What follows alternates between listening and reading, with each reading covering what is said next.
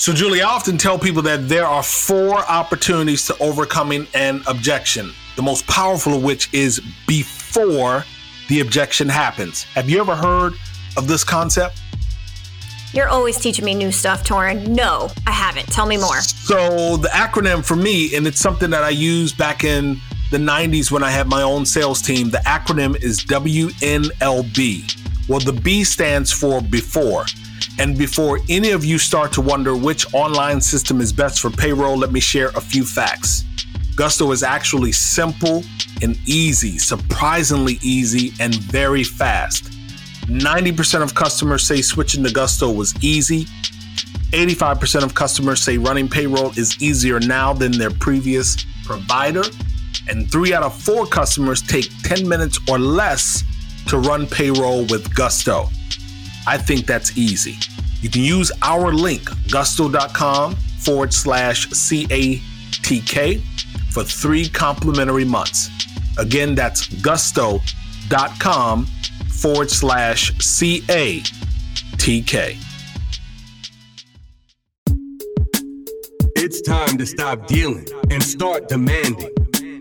It's time to stop being PC and start being transparent and authentic. It's time to get real. Prepare yourself. It's time for Crazy and the King. Welcome to the very last Crazy Come on and the now. King. So you know, when, of course you got somebody out there saying the last one, and I'm not alarmed or sounding surprised. So they're probably like, these two are real corny because, whatever. They already kind of knew that the other person was going to say what they were going to say. And no, it's not that we're being corny, but I do have a question. You got a reason for saying that. So seriously, what is the reason? Well, I mean, seriously, like Biden won the election, Trump is gone, so our work is that's a fair done question, here, right? But let me tell you something. Fine. That actually is a fair question because I got to tell you, I think about a lot of the radio personalities that I listen to because, Julie, I've shared this with you before, from 6 in the morning until like 6 p.m., it's all talk radio for me. Like rarely do I do music through the week because I'm always trying to stay, connected to what's happening. But I asked myself, I said, like, there's probably going to be a whole lot of people that don't have a job. Because what are they going to talk about? Like, I've listened to them for, the last 3.5 years. But I think we kind of go through that question every time there is a change in administration. And I know you do not believe that our work is done in any way, shape, form, or fashion. Speaking of which, did you get my text message yesterday? Don't say it out loud. Just yes or no. Did you get? I sent you a screenshot. I got it.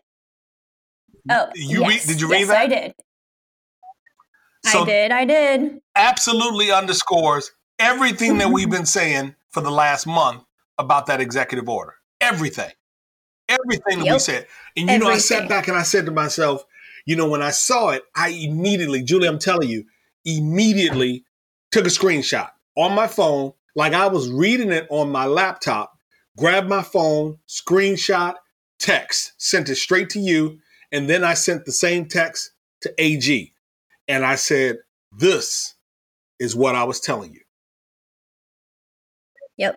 Exactly right. Exactly right. Fortunately, we know that President-elect Biden has already signaled, which we would surely expect, that he will roll back that EO fairly quickly. So, but I'm still sticking the That's with right. the we told you so. Like, this is a kind of moment. So also, happy Veterans Day week to you. Thank you for your service as we get to celebrate the veterans in our life this week. Let me jump in on that. First of all, let me say thank you. I received that. I can't remember who I was listening to and how long ago this was, but once again, the host gave an example of a veteran who said, we don't want you to thank us for our service. Have you ever heard that before? Okay. I've heard it not in the I don't want you to thank us, but I don't need to be thanked. Okay. Like it was my duty, but not like we don't want it. Interesting. Okay, cool. So, I thought about that. And again, I appreciate the recognition, of this particular day and the fact that I did serve some time in the Air Force. And so today, on this particular day, I make sure that I at least reach out to some of my friends and certainly others that I know or think could have served. And I modified it a little bit, Julie. I said, thank you for making the decision to protect our country like I did. I don't know, and I think I did it that way this year because for some reason I was thinking about that incident, which I couldn't remember and put my finger on. And so I said, let me see if I can find a way to get in the middle of this so that I'm not offending anyone if in fact this is a large thing. And I've never really asked, a number of people how they feel about it. Again, it doesn't bother me, but, for those of you who are out there, we really do appreciate, that you made the decision. You volunteered. It was absolutely your choice to say that I'm going to enlist in whichever branch it was and be a part of the forces that are protecting, so many aspects of our country. And that's not always a favorable position, more so, when we're in times of war, if you will, conflict. But, again, for a lot of people, Julie, they like, y'all bring your ass home. We'll need to have 4,800 bases around the world. So I appreciate that. But thank you very much. Fun fact, for those of you who don't know me, I was asked to leave the military like 6 months early. Did you know that? I never told you that? You never told me this. Okay. No. Do we got time to put this story in? We got all the time in the world. So let me just tell you a quick story. So I got in trouble a couple of times while I was in the military.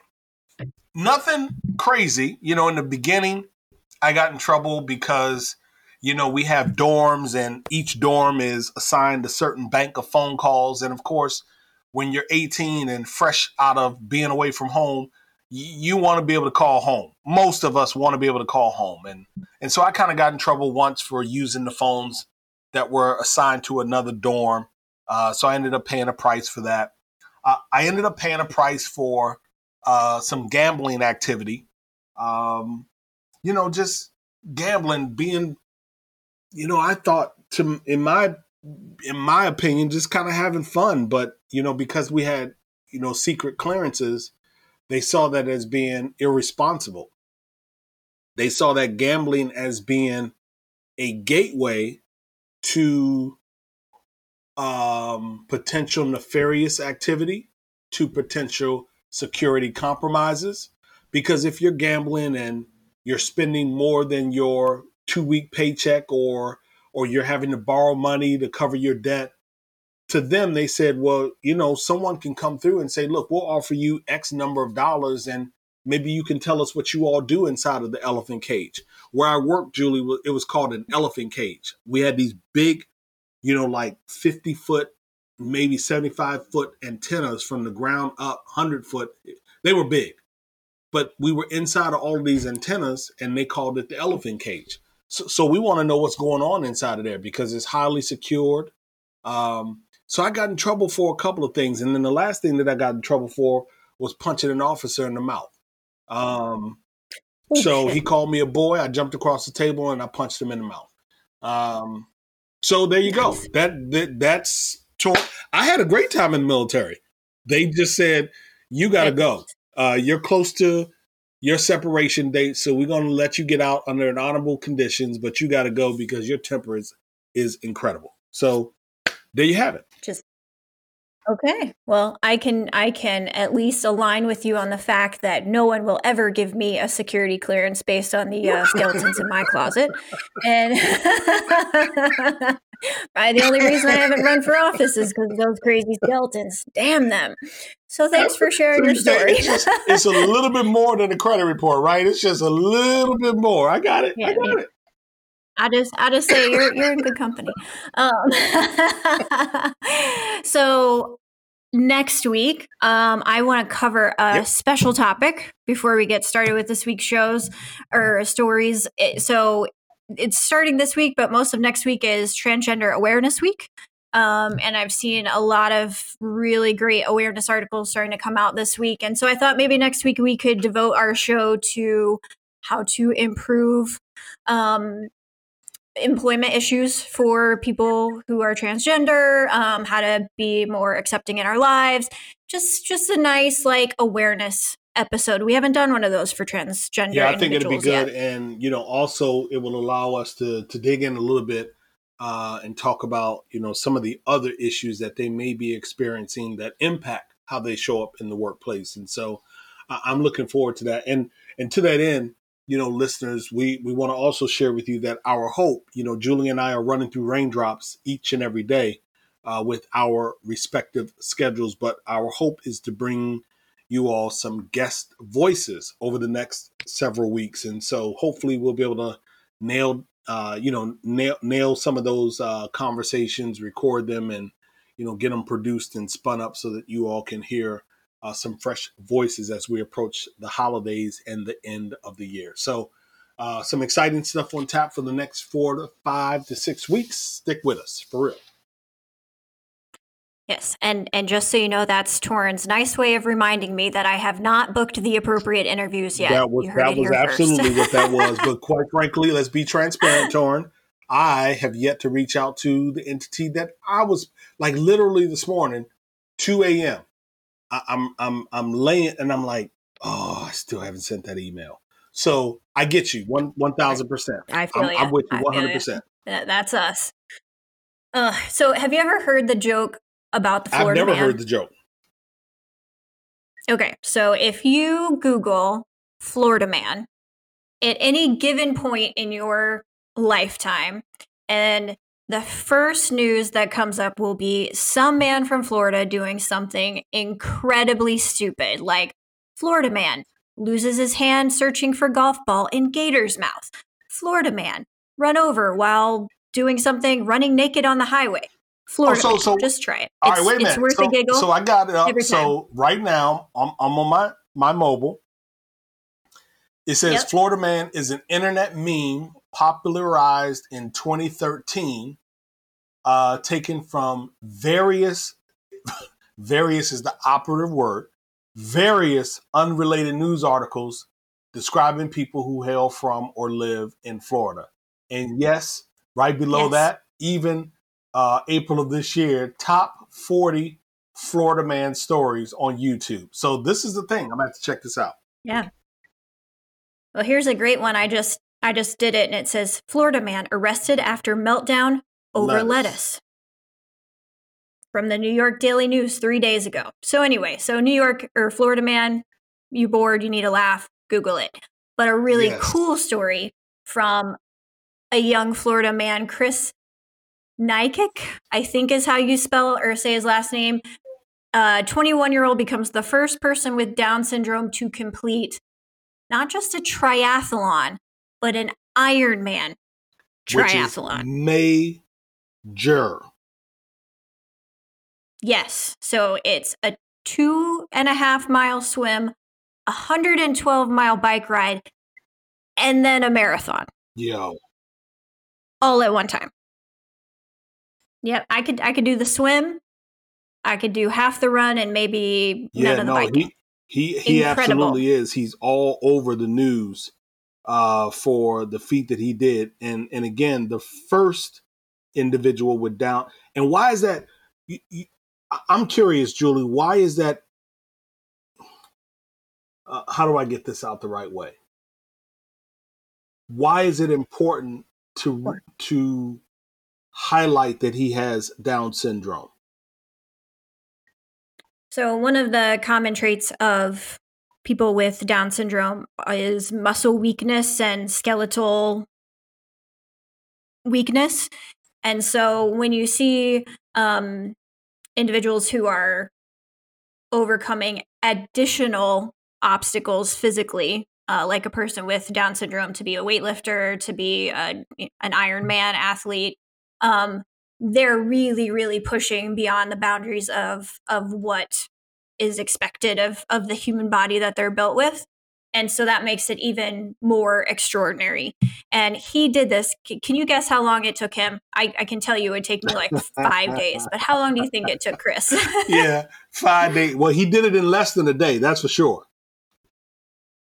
He did 16 hours and 46 minutes, which is well under the cutoff time for completing the triathlon. Incredible. Now a member of the Guinness Book of World Records, holds a special record at the Special Olympics. And in fact, he gained 35,000 Instagram followers that day, which is incredible. They said in the CNN story that he actually fell off his bike at one point and, landed in a bed of ants, was attacked, but he kept pushing through. There's a great story and release for him on Special Olympics. I wonder if he worked with anyone over at Special Olympics. I love them. They are always on my SiriusXM show. But, one of the things that I'm looking at in this picture is he's got someone behind him, and I wonder who this individual is that's supporting him. Did you learn any of that in the story that you captured? Yeah, so he had 3, I'll call them guides. Yeah, this guy is wearing a guide vest. Yeah. Yeah, and so I think that he may have some vision, like low vision or maybe blind. I don't know. It didn't say specifically, but based on the tether that I saw in both the swimming and in the running pieces, there must be some vision limitations. Again, I have no idea how that works with a 112-mile bike ride, but incredible, nonetheless. And I think what's important here is just a couple of things, right? I've recently kind of introduced some new topics into my conversations about ableism, right? And one is, and I think the one I really want everyone to take away from this one is that people with disabilities are capable of much more than the world permits us to be, right? The expectation as a person with Down syndrome is, going to be this way physically or that way physically, and their intelligence is going to be this level. And just like any human body or any human brain, we have limits, but they're not the limits that we're born with. They're the limits that we put on ourselves and the limits that the world puts on us. And so that's important, right? And then you kind of go to the other extreme is when, a lot of times when we talk about people with disabilities, like Chris, right? We get into sort of a tokenism, like you have to be extraordinary to be valuable. And we don't have to be extraordinary to be valuable. If Chris never did anything other than be an amazing son, work at a job he loved, and hang out with his friends for his whole life, he's valuable to all of those people. And so we have to be careful with stories like this to celebrate them, but not to tokenize a person with a disability as a superhero because he did something extraordinary. His value is not wrapped in this triathlon. It's wrapped in who he is as a human. And this is an incredible feat that he undertook and an opportunity that he took to break a lot of barriers. Yeah, that's why I asked, I was hesitant in how I shaped that question. For those of you who are out there listening, Chris's website, he has his own website. It's Chris Nikic, Nikic. That's Chris, CHRIS, N as in Nancy, IKIC as in Charlie, chrisnikic.com. And he and his father, Julie, developed what they call the 1% Better Challenge, which is a challenge to promote Down syndrome awareness in 2 steps. Number 1, you get 1% better for 30 days. And number 2, help somebody else do exactly the same. How cool is that? Like literally, Torin, you challenge Julie, or Torin, you set a goal for yourself for the next 30 days, the entire month of December. This is going to be my goal. And Julie, I'm going to challenge you to do something to get better. The 1% Better Challenge. You can also buy a t-shirt and support others that are trying to shift, combat, make better the life of those with Down syndrome. So this was an awesome story. And you are right, Julie. You know, our dear friend Carmen Daniels, she has a saying around, and it's called, she has, it's not pity porn. It's you know where I'm going. Oh God, I was going to say it a minute ago too. I can't remember it, but you raise a very good point. Oh, inspiration porn. Inspiration porn. That's it.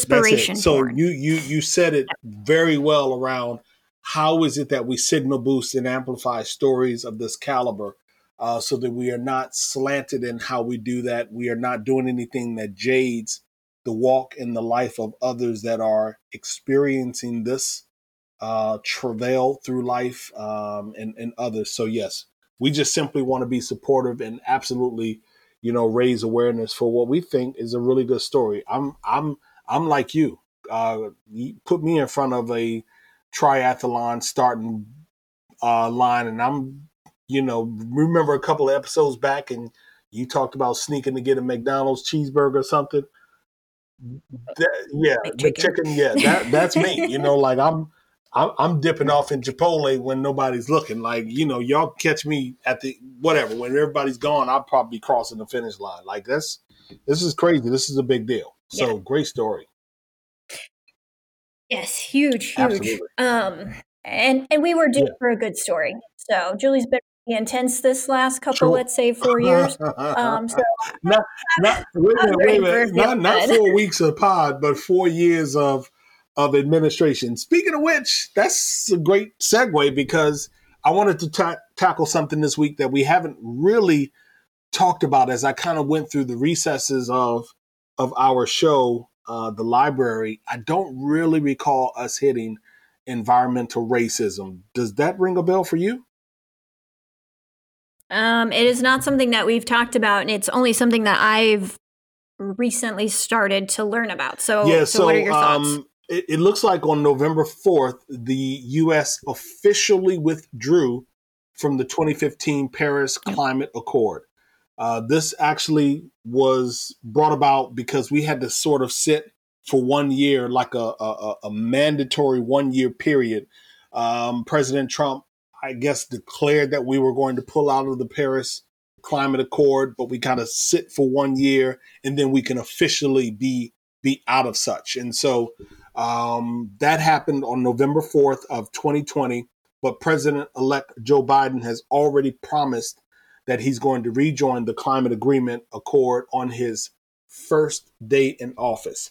Now, that's a bit of a misnomer because for a lot of people, what you might not know is that it takes about 6 months for them to readmit you, to re-enroll you in the climate accord. But here's the reason why I'm bringing up environmental racism. I'm bringing it up because it reminds you of the poisoned tap water in Flint, Michigan. It should remind you of or make you more familiar or curious around the toxic waste dumps in the lower Rio Grande Valley. It can take you internationally, globally, to a town in China where 80% of the children have been poisoned by old computer parts. I think about the lead paint here in Baltimore. I think about the lead in our water fountains. Most of the water fountains, and this is no exaggeration, most of the water fountains in public schools in Baltimore are either turned off or they have like police don't touch tape on them. So you got students that are in elementary school. I mean, think about it. You go outside for recess. Hell, you don't even have to go out for recess. Just sitting there, they get thirsty. They're antsy, they're thirsty, they got to bring water.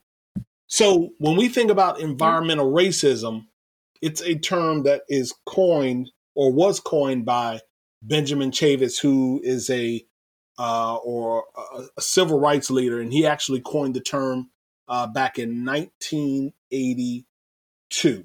And Julie, if you've been in any degree of conversation with me, you've heard me talk about the book, The Color of Law, on a number of occasions. Mm-hmm.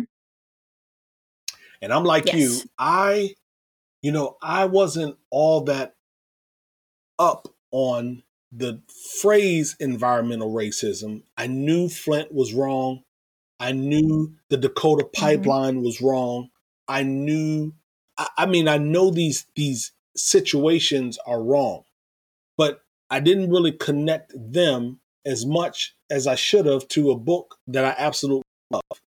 And what we found and continue to find is that the policy making, the enforcement, the regulations, the laws, the deliberate targeting of communities of color for toxic waste facilities and trash facilities and all of the other pollutants, they are even more so an impediment, a hazard, a problem there than in white communities. And this is not a poor thing. So I am very specific. Okay, that's what I was going to ask you. I'm very specific when I say communities of color. So you can go to a city that has a solid Black middle class, and the propensity of you finding a trash facility, a waste reclamation plant, or some other thing like that, it's higher that it'll be next to that Black middle class neighborhood than it will be next to a white neighborhood. And that is an absolute problem. We got to be focused on environmental racism.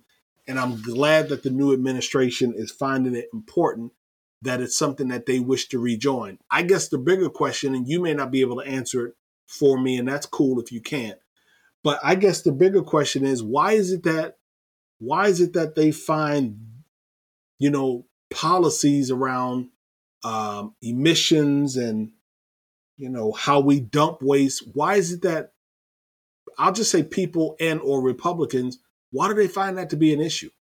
CO2, what do you call it, the carbon footprint? Why is that something that we're arguing over? I don't understand that. It's relative to any Republican philosophy, good, bad, or indifferent. One is that less regulation is good. So the market will control the supply and demand. And if consumers care about environmental issues, then companies will respond and the government shouldn't have to control it. It's kind of a libertarian focus. The other is, to be frank, is donations. It's lobbying, right? If big oil, energy, non-renewable energy are a large part of your donor base, then you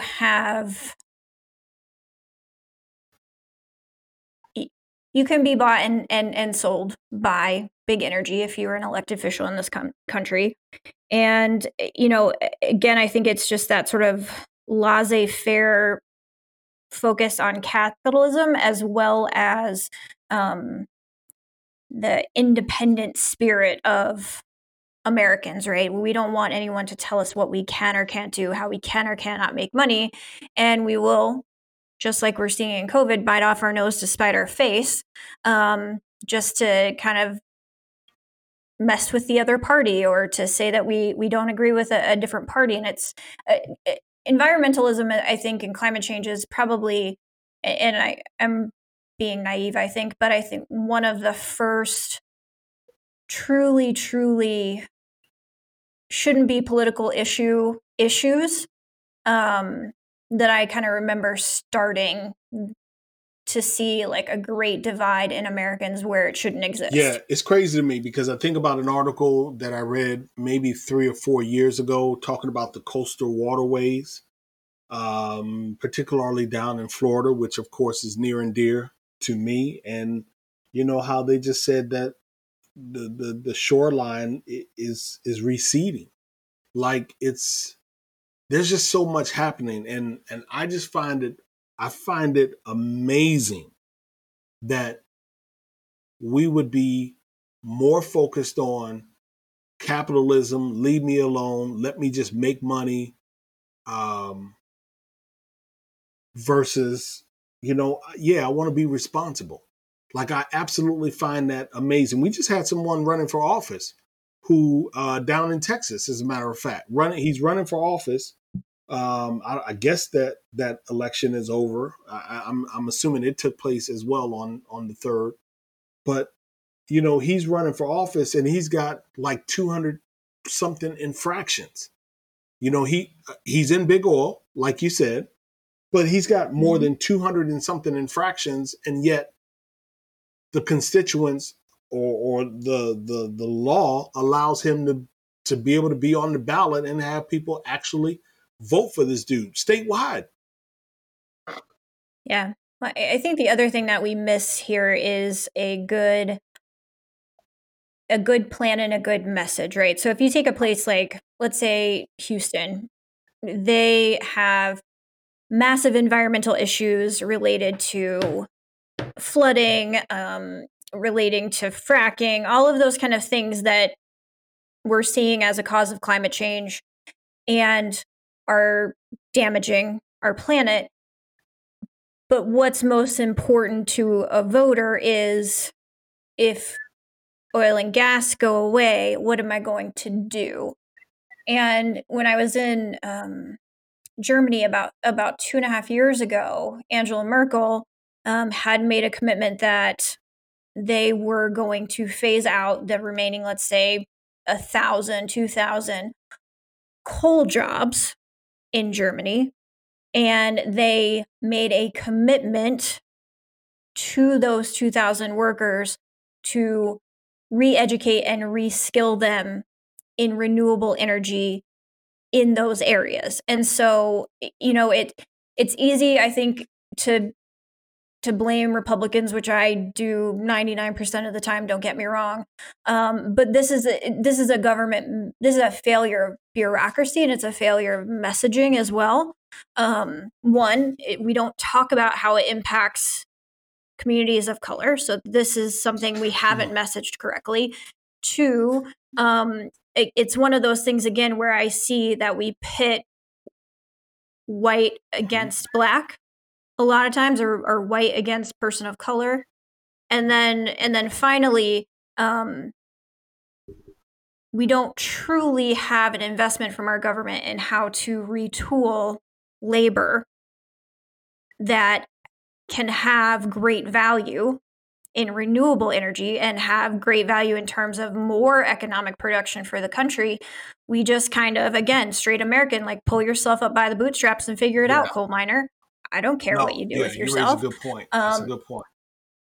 And so there are multiple failings when it comes to smart environmental policy and salesmanship. I mean, Chad always tells me, he's like, you guys have to get better on the message, and if you get better on the message, we have to get better on the delivery. Yeah, I agree as well. 1,000%. And I raised it up as an issue, one, because I want to make sure that our listeners are thinking about something that I think is important, but 2, as we approach another spike in COVID, some areas are doing a little bit better than others, but all of us are going to experience something different over the next several months.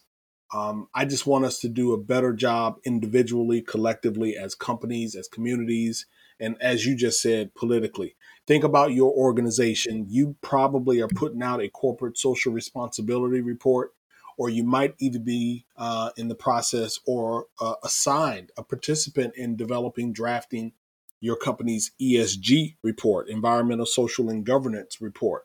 And we know that those things they absolutely have an impact on stock prices and the way that organizations operate. And so with COVID, with our desire to do better, Julie and I just want to be responsible and at least raise the issue. And I'll try to do a better job in 2021 of keeping my finger on the pulse of this, because this environmental racism has ramifications through education, through health, social mobility, wealth generation, crime, more. It impacts pretty much all of how we live. So I'm going to do a better job of keeping my finger on the pulse. You got a name drop? I do. My name drop, as it does every Veterans Day, goes to my gorgeous husband, Chad Sowash, who served us for 20 years. I'm clapping, but do you tell? I'm still clapping. I'm going to keep clapping. Do you tell him he's gorgeous to his face? How does he take that word? Every day. Oh my! Have you met him? He loves it. He's a ham, huh? Eats it up. As they say, he's a ham. He loves it. Chad, you're gorgeous, man. He loves it. Thanks a lot for getting out there, making that decision to serve with all of us. We appreciate you, as well as anyone else out there who's listening that took some time to be in one of our military branches of service. You know, Julie and I had fun this week. We needed to, because it was actually a bit stressful last week for a lot of people for a variety of reasons. You know, we've worked hard. We've read some stories. There was a story that I was going to cover around, workplace safety, and I said, nope, I'm not even going to really put that out there. I think I mentioned it briefly, but I said, I'm not going to spend any time talking about it because I just don't want to seed that negative sentiment amongst our listeners. So we needed to come a bit light this week, and I'm glad we did, Agree. So it's definitely not the last episode. We still have to lace up our boots and get back to work. And I know I'm looking forward to doing it with you for another year. The words of B.B. King, the beautiful thing about learning is nobody can take it away from you. I close reminding each and every one of you to share the pod with your digital tribe. Listen, we are in year 2. We'll be in year 3 in January. Help us get to like a gazillion downloads. Like, share it with other people. Catch me on SiriusXM 126 at 10 a.m. on Sunday. They changed my time. I had to talk to them about that. Nobody asked me for my input. But I guess when you're not being paid to do it, they're like, whatever, we can put your joint on whenever we feel like it. For now, Julie and I are ghosts. See ya.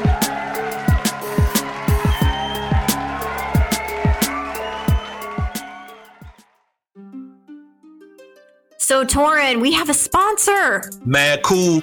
That says that they appreciate the work that we are doing through this podcast vehicle. You know what else is cool is what other people are saying about Gusto. So give me examples. I mean, it's easy for you to say people are talking about it, but give me some examples. So Tom S. said, Gusto has allowed my small company to offer big-time benefits without an HR department. Shout out to Tom, but do you have more?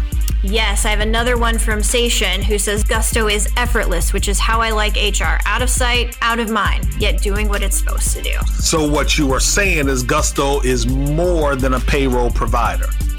Absolutely. And Gusto integrates with all of your favorite tools that, again, makes life easier. Tools like QuickBooks, Google, and many others. So if you visit gusto.com/CATK, that's gusto.com/CATK, you'll get 3 complimentary months from Crazy and the King.